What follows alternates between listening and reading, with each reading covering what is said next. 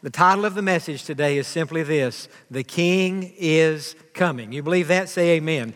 Well, let's open our Bibles to the book of Acts, chapter number 1, and we'll be reading today about how we learned that the King is coming. The Bible is very clear on that. And beginning in verse number 4 of Acts chapter 1, now here's Jesus on the Mount of Olives, 40 days after the resurrection. He's with his disciples. He's about to go up into heaven.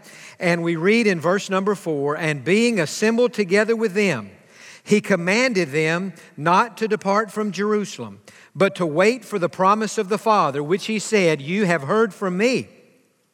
For John, that is John the Baptist, truly baptized you with water, but you shall be baptized with the Holy Spirit not many days from now. Therefore, when they had come together, they asked him, saying, Lord, will you at this time restore the kingdom to Israel? And he said to them, now notice what Jesus said in response to their question. It is not for you to know. Say that with me. It is not for you to know. You know what that tells me? It tells me that in life, there are some things God doesn't want us to know. We've all had times in life when we've asked God a question. God, why did I get cancer?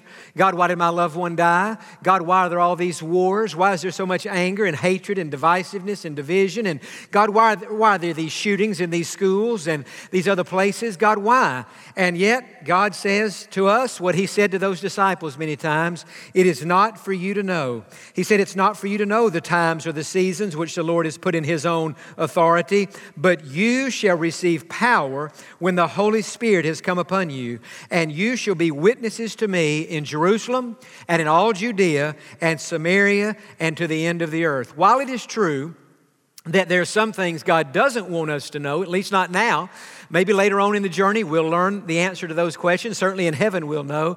But there are some things God does want you to know. God wants you to know your purpose in life, and God wants you to know your source of power. Now, we know that our primary purpose in life is to know God in a personal way, to get saved and develop a relationship with Jesus. But also our purpose in life, here's Jesus said, is to be witnesses to me in Jerusalem, where you are, and beyond to everywhere in all the earth. And so our purpose is to take the gospel beyond the walls of this church to all the people who don't know Jesus Christ. Now, I think we have the mission statement up there. I think that might be what's coming next, or there may be another slide. Let's see what's going to be coming next. The mission statement, we've been working on this for the last few weeks, to help all people experience new life in Jesus Christ. Let's say that together. To help all people experience new life in Jesus Christ. I think that's kind of catching on. See if you can say it by yourselves. Ready? One of the reasons that God didn't take us to heaven right after we got saved is because he wants us to spend our remaining time on earth doing what? Helping all people experience new life in Jesus Christ. You say, now, John, why is that such a big deal? Why is it so important for us to devote our time and resources? And you've been talking about it a lot lately. Why is it so important for us to do this? Well, the answer to that question is because Jesus Christ is coming again. Look in verse number 9. Now, when Jesus had spoken these things while they watched, he was taken up, and a cloud received him out of their sight. And while they looked steadfastly toward heaven as he went up, behold, two men stood by them in white apparel. These are two angels. And so now Jesus is being taken up into heaven. The disciples are watching this amazing sight as he's being engulfed now in a heavenly cloud. And verse 10, while they looked steadfastly toward heaven as he went up, these two men stood by them in white apparel, who also said, Men of Galilee, why do you stand gazing up into heaven? This same Jesus who was taken up from you into heaven will so come in like manner as you saw him go into heaven. And so the angel said, why are you looking up and watching Jesus being taken back to heaven? Remember this same Jesus, the Jesus who is going up, will one day come right back down. This Jesus who is being taken from earth to heaven will one day be dispatched from heaven back to earth. Jesus is coming back. And the angels were saying to those disciples, in essence, the reason that Jesus has just told you to be witnesses to him here, there, and everywhere is because it is your job to prepare as many people as you possibly can for the second coming of Jesus Christ. The same Jesus who went up, he is coming back to the earth. Now, as I think about that, and as I think about our responsibility to prepare as many people as we can for the second coming of Christ, I can't help but to think about the ministry of John the Baptist. I think most of us are familiar with John the Baptist. He was a cousin of Jesus, but more importantly, he was the one who announced to the world of his day, to the people in his sphere of influence, that they needed to get ready because the Messiah was about to come onto the scene. In fact, in the Gospel of Mark, in chapter number 1, we see a verse that tells us about the ministry of John the Baptist. The voice of one crying in the wilderness, prepare the way of the Lord, make his paths straight. And so John used his voice to say what? The Messiah is coming, the Messiah is coming, the Messiah is coming. And once Jesus came on the scene, what did John the Baptist say? He said, there he is. Behold, the Lamb of God who takes away the sin of the world. John the Baptist's entire life in ministry was for the sole purpose of announcing the arrival of Jesus Christ. So let's take that one step further and think about how it relates to us. Just like John the Baptist's job was to prepare people for the coming of Christ. That's what he did. Our job is to prepare people for the second coming of Christ. That is our mission. That is our job, to announce to our family members, to our friends, and to anybody in our sphere of influence that Jesus Christ is coming back to this earth. You know, if you think about the first coming of Jesus and the second coming of Jesus, the first coming in Bethlehem, the second coming we were just singing about when he leaves heaven and comes back to this earth, there are a lot of differences between those two comings. For example, when Jesus came the first time, he came in humility. But when Jesus comes the second time, he's coming in power and great glory. When Jesus came the first time, he came largely unnoticed by the people in his day. Many didn't even recognize him as the Christ. But when Jesus comes the second time, he's coming riding on the clouds, and the Bible says that every eye shall see him. When Jesus came the first time, he came for the purpose to save and to serve. But when Jesus comes the second time, he's coming to rule and to reign. When Jesus came into Jerusalem on that Palm Sunday for the first time, he rode into the holy city on the back of a lowly, humble donkey, a young colt. But when Jesus comes back the second time and rides into the city of Jerusalem, he'll ride on the back of a victorious white horse. When Jesus came the first time, he was mocked, he was beaten, and he was crucified. But when Jesus comes the second time, every knee shall bow and every tongue shall confess that Jesus Christ is Lord, to the glory of God the Father. And that's what those angels were saying. Men of Galilee, why do you stand gazing up into heaven? Why are you so fascinated with the fact that Jesus is being taken from you? Shouldn't your focus instead be on the fact that Jesus Christ on the appointed day is coming back to this earth, and on that day he will make all things right and he'll make all things new? Now, as I said, our job is to prepare people for his second coming. You know, back in the Middle Ages and even the early part of modern history, if a king was coming to a particular city for a visit, the people in that city, weeks and even months in advance, would prepare for the arrival of the king. They would get all the landscaping pretty. They would get the buildings and streets as clean and pretty as they could get it. So on the day the king came, the king could see the city at its best. Now, if the king had won a war and defeated the enemy, they would even make it a bigger deal, and it was even a greater celebration. They wanted to honor the arrival of the king. Now think about us, we're Christians. Our king is coming back to this earth. And not only is he coming back, he's coming back after having won a tremendous victory. On the cross and in the resurrection, Jesus Christ defeated Satan, he defeated death, he defeated hell, and he defeated the grave. And so when Jesus comes back, he's coming back as a conquering king. And so what God has given us is a little advance notice. And God has said to us, hey, just like John the Baptist prepared the people for his first coming, you prepare people for his second coming. Make the announcement and let it be clear that the King is coming back to this earth. Now, as I've been thinking about this week and thinking about what we're trying to do here at First Baptist, we're trying to reach 10% of our community for Jesus Christ. We'd love to reach 100% of our community, but I'm just saying it's a great goal to try to reach 15,000 people in our community for Jesus Christ. We know that God will not hold us responsible for the numbers. That's His business. Success is not measured by numbers. Success is measured by being obedient to Christ.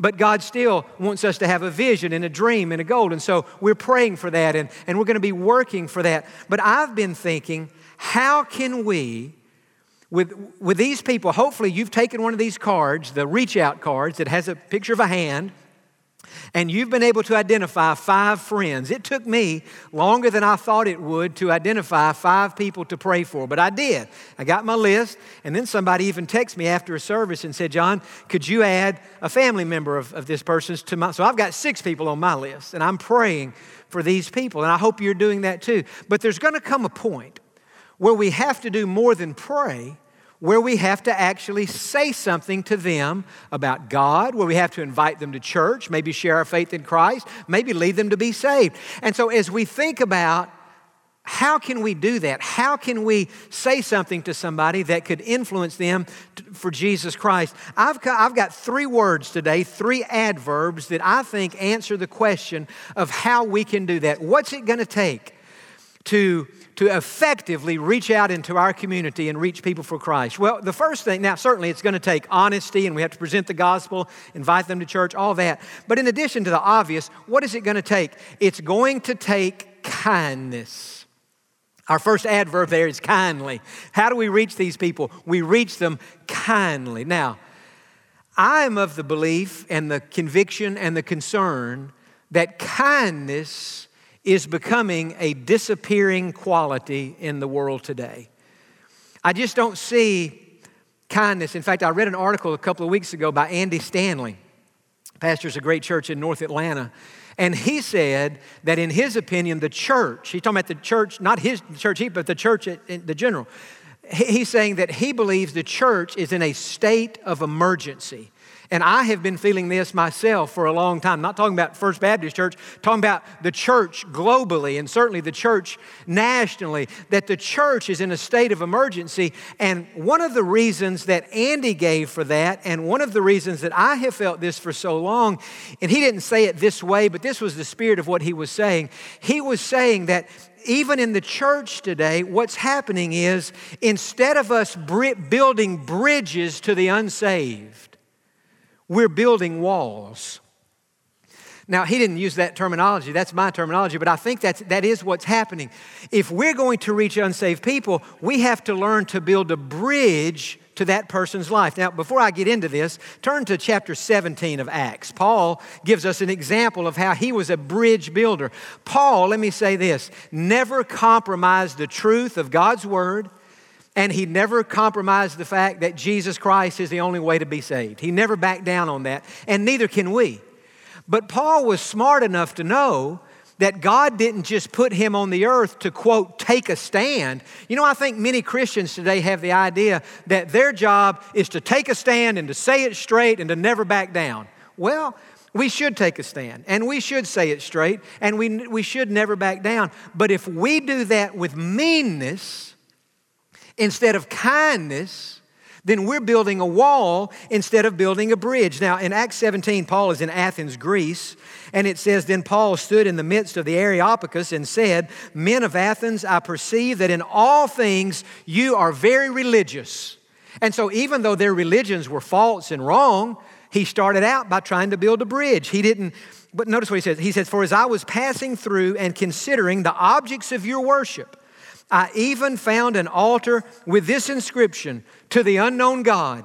And then look what he says. Therefore, the one whom you worship without knowing, him I proclaim to you. And so Paul is using not only conviction here, but he's using kindness and he's using wisdom. And he's saying, as I've been around the whole city of Athens today, I've seen all these altars of worship. The Greeks back in this time, they had altars to worship every god, the sun, the moon, the stars, the rain, fertility. They just made up all these gods, these Greek gods and goddesses. And Paul knew there was nothing to that. Paul knew that that wasn't real, but he didn't go into their city and say, hey, I notice all these altars y'all have built, and I just want you to know it's all a bunch of bogus and you're all going to hell. Now, he didn't say that. He was trying to not build a wall, but to build a bridge. He said, I noticed with all these altars that y'all have, that y'all are very religious. You're a very religious group. Well, that was kind of a kind thing for Paul to say, and it was true. And then he said, you've even got this one altar to the unknown God. He said, you're worshiping a God, you don't even know who he is because you don't want to leave any of the gods out. And so he used that as his platform to do what? To build a bridge. And he said, the one you don't know is the one I do know, and I want to tell you about him. And so that was Paul's introduction to preach to the people in Athens, Greece, about Jesus. He did it warmly, and he did it with kindness. Now, kindness, again, I'm afraid, is just dissipating largely even amongst us, the Christian community. Ephesians 4:32. Notice the importance of kindness. Notice what it says here. And be kind to one another. Say that with me. And be kind to one another. Say it again. Turn to the person next to you and say, and be kind to me. Kindness. And then what it says, tenderhearted, forgiving one another, even as God in Christ forgave you. Notice kindness, tenderhearted, forgiving, loving, overlooking offenses, not holding grudges, just being kind. It's very important. And did you know that kindness is very important when it comes to inviting people to church? And it's very important when it comes to talking to them about Christ. Did you know that kindness, from a biblical perspective, is so important that the Bible says it was God's kindness, in part, that led to our salvation? Look at Romans chapter 2 and in verse 4. God's kindness is intended to lead you to repentance. Why did you and I get saved? Well, certainly because Christ died on the cross to pay for our sins and so on. But when the Holy Spirit convicted us of our sins, He did it with kindness. Think about this. After you sinned for the first time, God didn't just zap you and send you to hell. No, God was patient. God gave you a second chance. God gave me a third chance. God gave us as many chances. God gave us multiple chances to respond to the gospel and be saved. He was patient. He was kind. And it dawned on us when we were convicted of the Holy Spirit, not only were we sinners in need of a Savior, not only did Christ die to be our Savior, but it dawned on us that God loves us. John 3:16, for God so loved the world. And so it was the kindness of God that led us to repentance, that led us to be saved. Now think about this. If God used kindness with us to bring us to Christ, how can we hope to bring others to Christ unless we too use kindness? You say, John, why do you think kindness is dissipating? Why is kindness disappearing? Well, I think what's happening in the world today, as our world has become more polarized and we're just, the views are so different from say, Christians and many, not all non-Christians, but many non-Christians. Our views are so differently that we so badly want to take a stand and stand by our convictions. And that's all right, and we should. But if we're not careful, we can do it without kindness, and we're not going to be effective. Let's put this thing on the screen. This came to me last week, and I want you just to consider this. If your convictions aren't wrapped with kindness, you will repel more people from Christ than you will ever attract to Christ. And so it's not enough to have our convictions. Think about our convictions. Now, our convictions on abortion, our convictions on gay marriage, our convictions on all these social issues. Why do we have the convictions that we have? We have the convictions we have because our convictions are rooted in the Bible. But the people we're trying to reach, they don't necessarily believe the Bible. They've never read the Bible. They don't even know what the Bible says or teaches. And so if all we do is go to them and say, you're wrong and I'm right, while that statement may well be true, and it is true on some of the issues, certainly it's true, but that's not going to win them to Christ. We've got to have kindness if we're going to hope to win the people to Jesus Christ. Now, what are our core beliefs as Christians? Well, the two that come to my mind, there are a lot of them, but the two that come to my mind first, we as Christians, and maybe you're not even a Christian today, you say, now what do you Christians believe? Well, first of all, we believe that the Bible, now listen to these words I'm going to use, is the inspired, infallible, inerrant, perfect Word of God. We believe that this book is not a book of human opinion. This is the very Word of God. God inspired people to write the words that are in this Bible. From the first verse in Genesis to the last verse in Revelation, everything the Bible says is true. This is the Word of God. There are no errors. If my Bible says genuine leather, I believe the leather is genuine. I believe the maps in the back are inspired. I believe everything in this book is the Word of God. So my beliefs are all rooted in this book. The second thing we believe, and we believe the second thing because we believe the first thing, is that Jesus Christ is the only way to heaven. He's not one road among multiple roads. He is the only road. He is the only way to heaven. Now let's just play like we're sitting around in a circle. I'm in the circle and you're in the circle. We are the designated Christians in the circle. But in our circle, we have a Muslim, we have a Buddhist, we have a Hindu, we have a Jew, and we have an atheist. And there we are in our circle. And there's a moderator who's asking questions, and the moderator says, I want to ask, this is going to be interesting to me, the moderator says, all these religions represented here, how do each of you believe that you're going to go to heaven when you die? And the atheist speaks up and says, well, I don't believe there is a heaven, I don't believe there is a God. And so we say, okay, well, you're out of this conversation. He doesn't even believe in any of that. And so the Muslim is asked, how do you believe that a person goes to heaven when they die? And that Muslim, he may say it in different ways, but that Muslim is going to say, well, the first thing that a person needs to do would be to convert to Islam, accept the teachings of Allah, follow the instructions of Muhammad. But if you really press the Muslim faith and say, okay, but how is it that you believe you're going to be admitted into heaven? If you really press that, what they would say, we believe at the end of it all, we will stand before Allah in heaven and He has the divine scales. And if our good deeds have outweighed our bad deeds, we've done more good than we've done bad, then Allah will let us into heaven. And so that's kind of their teaching. And so that's their answer. So to the Jew, how do you believe as a Jew that you go to heaven? Well, first you must become Jewish. And then you must keep the teachings of the law as revealed in the Old Testament. And they would just say their Bible. And so at the end of life, if you have done that and done the best you can to keep the Old Testament law, the Bible law they would say, then God will admit you into heaven. And so you ask all these different religions, what do you believe? And then finally they come over there to me and you, and we're the Christians. And they say, you're a Christian. How do you believe you go to heaven? And I look to you and say, you go ahead and answer that question. And you say, no, you're the preacher, you answer that question. And I say, okay, I'll answer that question. I say, well, this has been interesting, listening to all these different answers. And it is true that I'm a Christian. And it is true that I believe the Bible. And here's what the Bible teaches, and here's what I believe.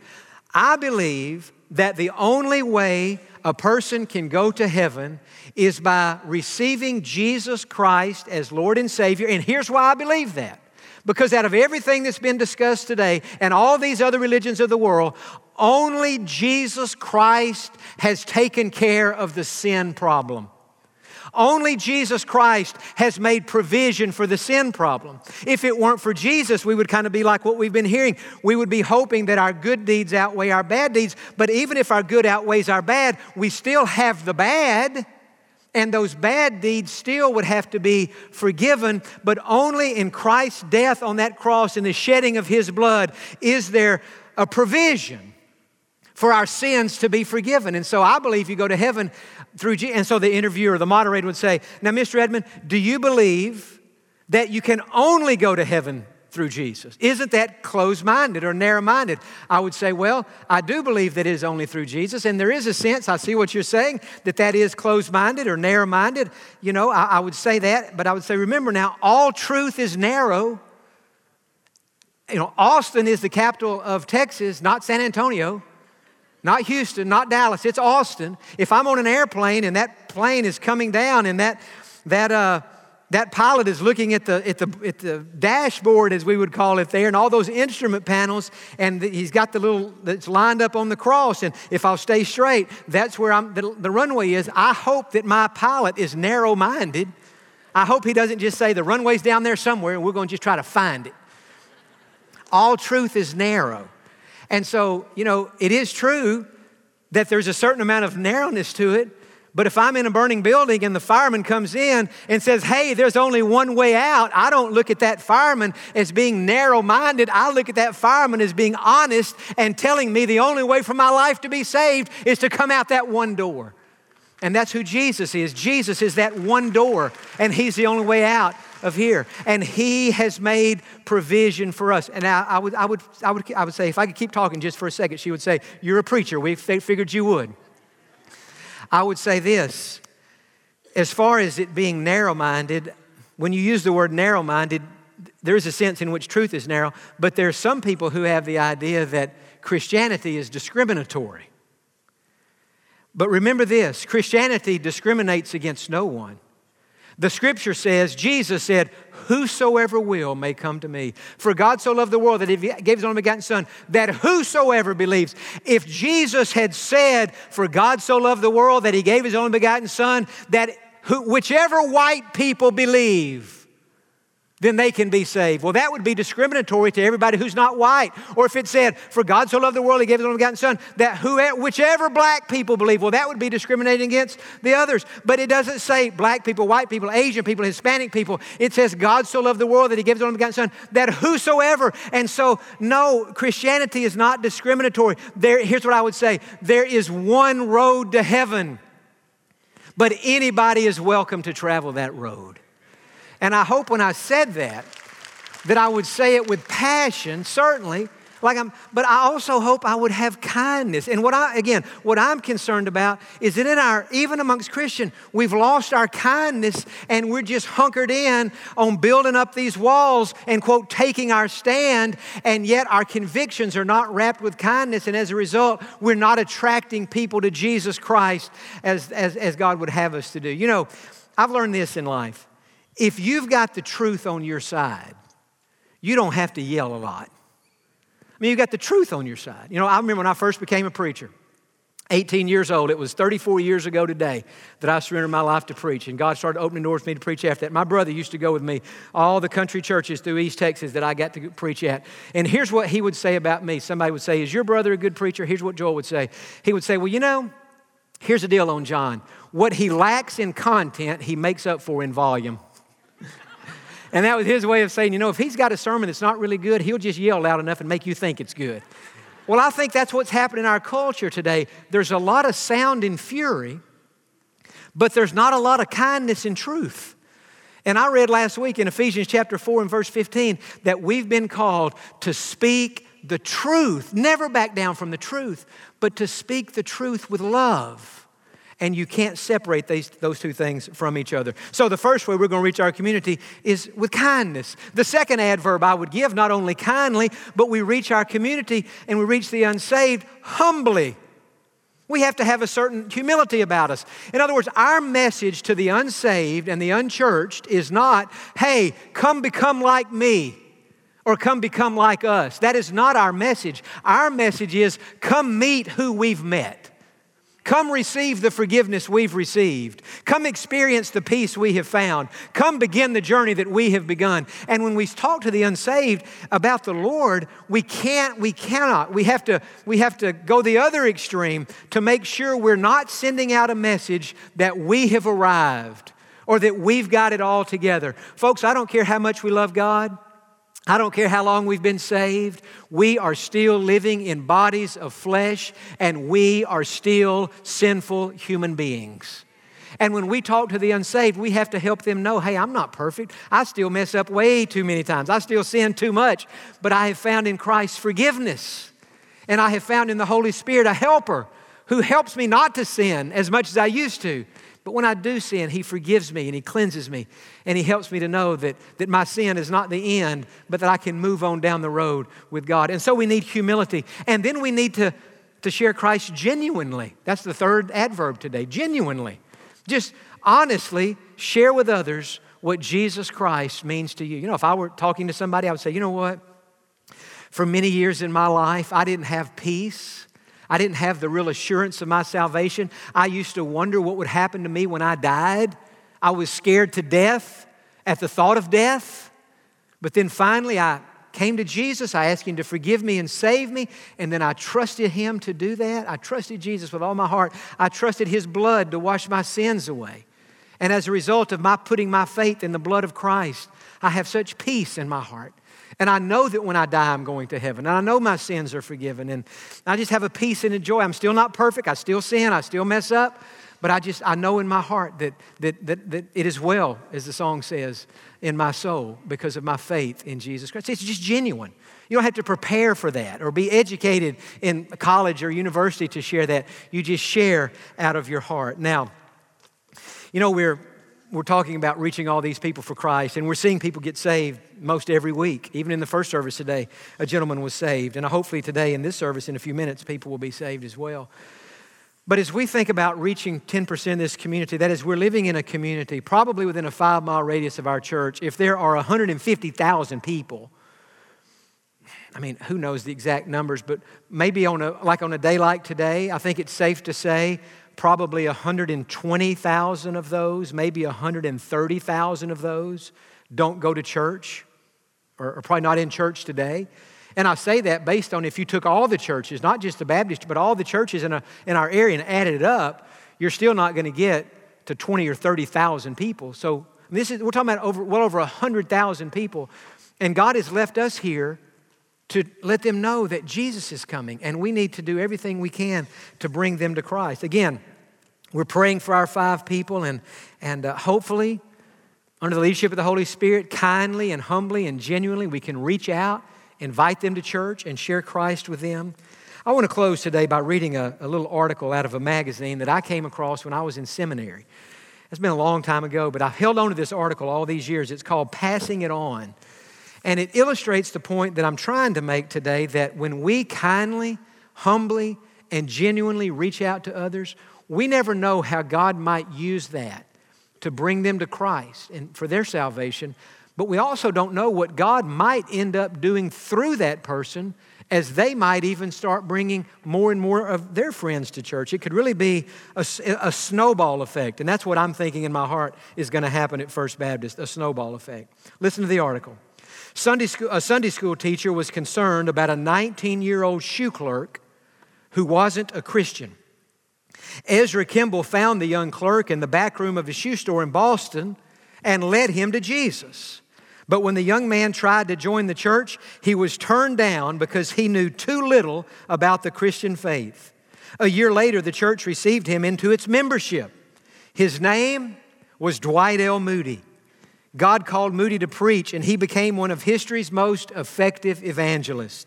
Moody's popularity and effectiveness in America grew. Soon his fame spread to Europe, and he was invited to England to preach. Preaching one day in the church of a cultured theologian, Frederick Meyer, Moody, quote, murdered the King's English and told too many deathbed stories. But he preached with such feeling that Meyer's heart was stirred. Meyer later testified that on that day, for the first time in his life, he learned the language of the soul. In other words, he knew this Moody was talking out of his heart what Christ had done for him. Later, Meyer left England and came to the United States for a series of evangelistic meetings. In one service where he preached, there sat a discouraged young minister. As the great English preacher spoke, the Holy Spirit deeply stirred the heart of Wilbur Chapman, the discouraged preacher. It was a turning point for Chapman, later destined to become one of America's outstanding evangelists. As God blessed Chapman's ministry, he began to search for someone to assist him. Finally, he chose a young man who had been a professional baseball player and was then working at the YMCA. The young fellow only had a high school education, but what he lacked in training, he made up for in zeal. He was saved in 1886, dedicated himself fully to the Lord, and became the greatest evangelist since Dwight L. Moody. Billy Sunday was his name. And it is said that he led more than 1 million people to Christ. In 1924, Sunday held a great revival meeting in Charlotte, North Carolina. It was a moving thing, one that made a great impact on the city. When the Depression struck America a few years later, some Christians in Charlotte began to pray that God would send another revival like the 1924 Charlotte revival to lift the nation out. Now listen to this, out of spiritual and economic depression. This is in 1924. We're living in 2022. This is almost 100 years later. Think about this, and I'll finish this article. 100 years ago in our country, there was a spiritual drought and there was an economic depression. And these people in Charlotte who had experienced this great revival under the ministry of Billy Sunday, what did they do? They began to pray. And they began to call on God. And they said, God, send a revival. God, bring us out of this spiritual drought we're in. And God, do something for our economy. And I read that and I thought, God, that's where we are today in America. We are in a spiritual desert and we're in an economic mess. But what we need to do is call on God. Friend, let me remind you today that as Christians, we don't look to Washington. We look to heaven to meet our needs and solve our problems. And that's what this group of people, they got together and began to pray for revival. They weren't praying for a president. Listen, I want to say this today. I want it to be clear. Our ultimate hope, I'm not saying it doesn't matter who the president is. Of course it matters. But our ultimate hope is not in a president. Our ultimate hope is in a soon coming king. And we have to look beyond these political offices and we have to look to heaven. And that's what they began to do. And here they are 100 years ago in Charlotte. God, send a revival. You did it before through Billy Sunday. God, send another revival. In answer to their prayers for revival, God sent Mordecai Ham to Charlotte, an old-time preacher. Ham delivered his fire and brimstone messages telling folks that heaven is sweet and hell is hot. That's what it was like 100 years ago when you went to church. Among those who came regularly to hear Ham preach was a teenage boy who had his heart set on becoming a professional baseball player. When he couldn't get away from Ham's straightforward preaching, the young man joined the choir so he wouldn't have to look the preacher in the face. Now in this service, you're in trouble. We don't have a choir. And so you got to look me in the face. But the Holy Spirit would not turn loose of a young Billy Graham. God deeply stirred Graham's heart. And when he was saved, God saved the man who would preach to more people in more languages and in more parts of the world than any person who ever lived. Little did Ezra Kimball know the chain of events he was setting in motion when he led Dwight L. Moody to Jesus in that shoe store back in 1855. And little do we know what chain of events we may be setting in motion when we lay our hand on a friend's shoulder. Listen to how this article says it. And gently, we might say, and kindly, and humbly, and genuinely, and gently lead him or her to the Savior. Telling a friend what Jesus means to us is something each of us can do. We don't need a seminary education to share our joy in Jesus with a friend. That friend may be a roommate or someone who lives down the hall or across the street. Perhaps it is someone who sits by you in class. But whoever it is, he or she is there waiting to be introduced to our friend. You may not be able to preach or sing or play a musical instrument, but there is something you can do. You can give your faith away. And then this little poem to end it. I am only one, but I am one. I cannot do everything, but still I can do something. And what I can do, I ought to do. And what I ought to do, I will do. And I'm telling you, what we ought to do as Christians who have been left on this earth for this season is to do everything within our power to help all of our family and all of our friends and all of our co-workers and all the people we go to school with and everybody in our circle of influence to help them know that as bad as things may be in the world, in the nation, and in their own life, that we don't go through it with no hope. We stand awaiting the coming of the King of Kings and Lord of Lords. And if they'll confess their sins and receive Christ, they can be saved and end up in heaven with the rest of us. Amen? And so, Father, today, as we think about John the Baptist and how he devoted his life to preparing people for the coming of Christ, Father, I pray that we will devote the remainder of our lives to His second coming and to preparing people for His arrival. With your head bowed and eyes closed, you say, John, I'm not a preacher. I'm not an evangelist. I can't get up here and sing like this praise team or do what Chris, I can't do any of that. No, that may be true. But I'll tell you what we can all do. We can all pray for unsaved people to be saved.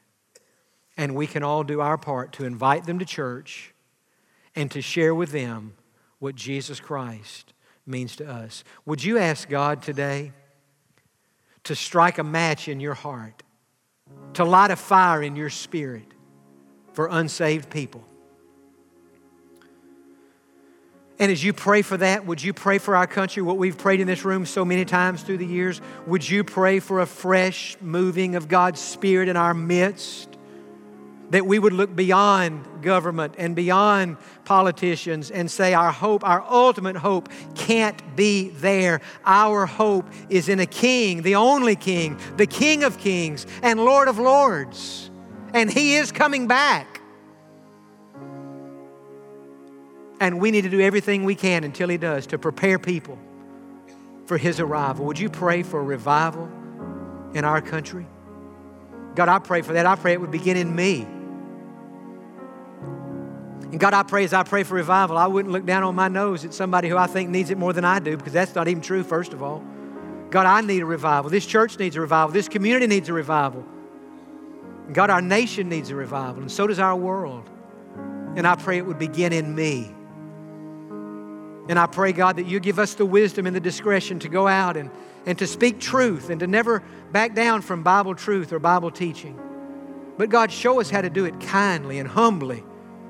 And show us how to be genuine, not artificial. God, I pray that You would do something in our midst, in our day, very similar to what You did in Charlotte, North Carolina, back in the 1920s when that group of people was praying. With your head bowed and eyes closed, as I think about those prayer meetings in Charlotte 100 years ago, 98 years ago, so much has changed in the world since then. The people have changed. They've all died.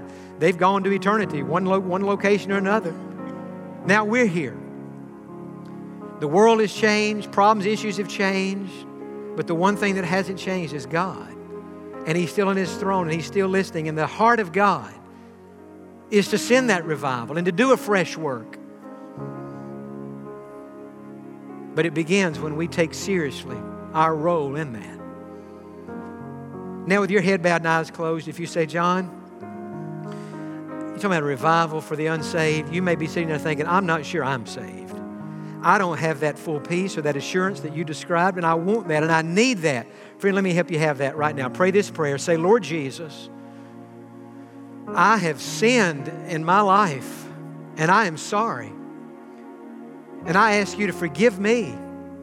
And I ask You somehow, Lord, to take that blood that Jesus shed on that cross and apply it to my heart and to my sins and wash my sins away. God, I thank You that You've been patient with me. I thank You, God, that You've been kind. And today You led me to this service. You've not given up on me. And I thank You, God, that today is the day of my salvation.